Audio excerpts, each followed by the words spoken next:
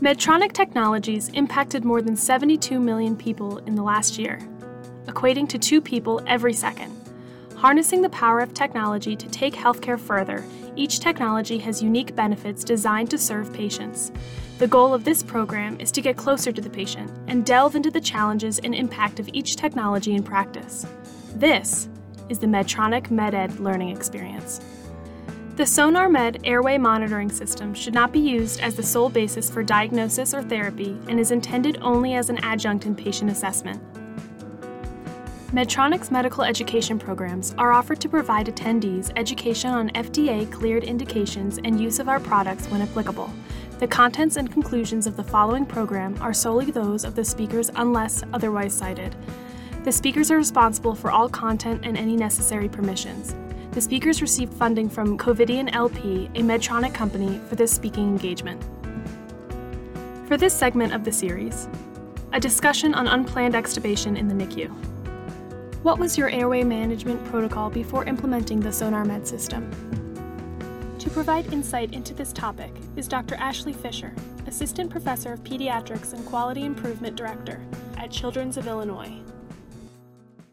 In 2019, Dr. Gupta published an article in the Journal of Neonatology titled, "A Predictive Model for Extubation Readiness in Extremely Premature Infants."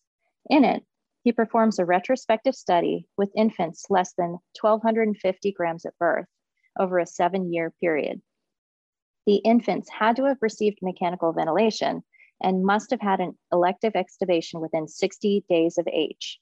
621 infants were reviewed, and 312 met inclusion criteria for the study. Then, perinatal and peri-extubation characteristics were compared in the successful versus failed extubation groups. Clinical tools such as calculators are really great at stratifying risk and give the clinicians one more tool in the toolbox to help assess extubation readiness. Therefore, the aim of this study was to identify perinatal and peri-extubation clinical characteristics associated with successful elective extubation and develop an estimator or calculator for predicting probability of successful extubation for an individual preterm infant.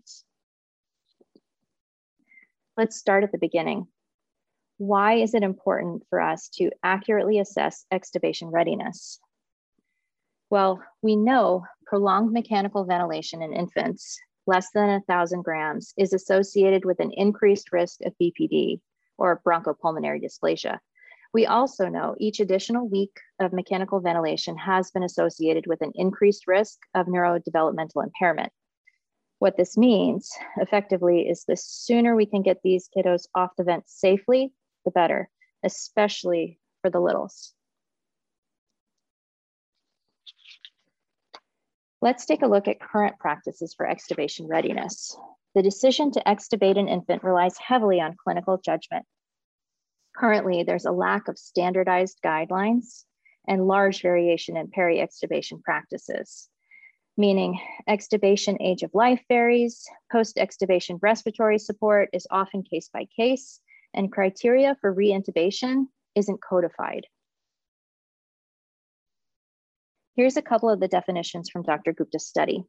Successful extubation in the study was defined as survival for 5 or more days without the need for respiratory support from an ET tube. Ventilation index. This is calculated as the product of the set rate or respiratory rate times your partial pressure of carbon dioxide and your difference between PIP and PEEP, all divided by 1,000. Respiratory severity score. The respiratory severity score is defined as the product of the mean airway pressure by the FiO2, or fraction of inspired oxygen. Keep these definitions in mind. They will come up later towards the end of the podcast. These are the parameters used in the study in which an infant would be assessed as a potential candidate for an elective extubation. Ventilator rates of 16 to 20 breaths per minute, mean airway pressures less than 8, FiO2 less than 40%, blood gas pH greater than 7.25, and PCO2 less than 60 millimeters mercury. These are the parameters used in the study to consider when an infant should be re-intubated post-elective extubation.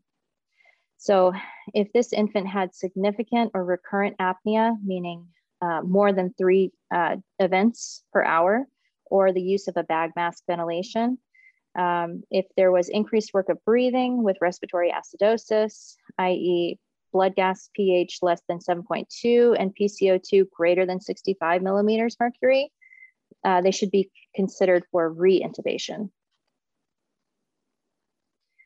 Again, some of these may seem obvious.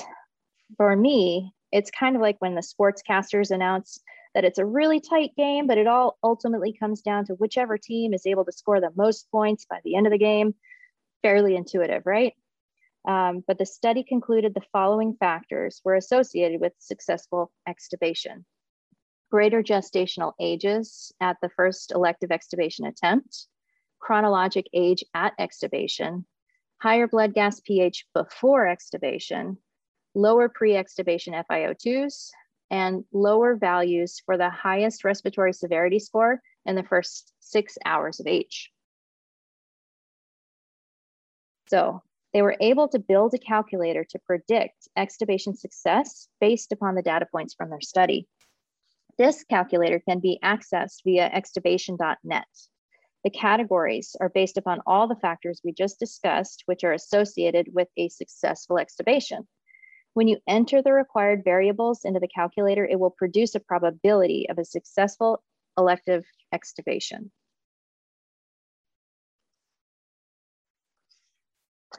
The takeaways and caveats are as follows.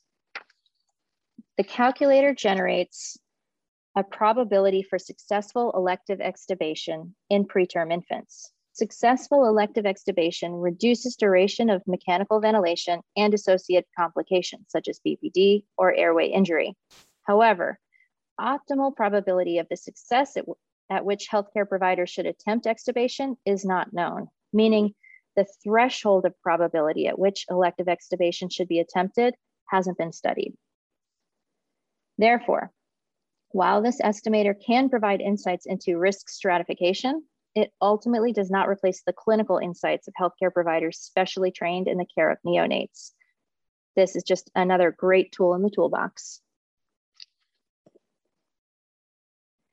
That's it for me. These are my references. Thank you for joining. I hope it was interesting and informative. Please tune in next week for a new segment from this series, wherever you find your podcasts.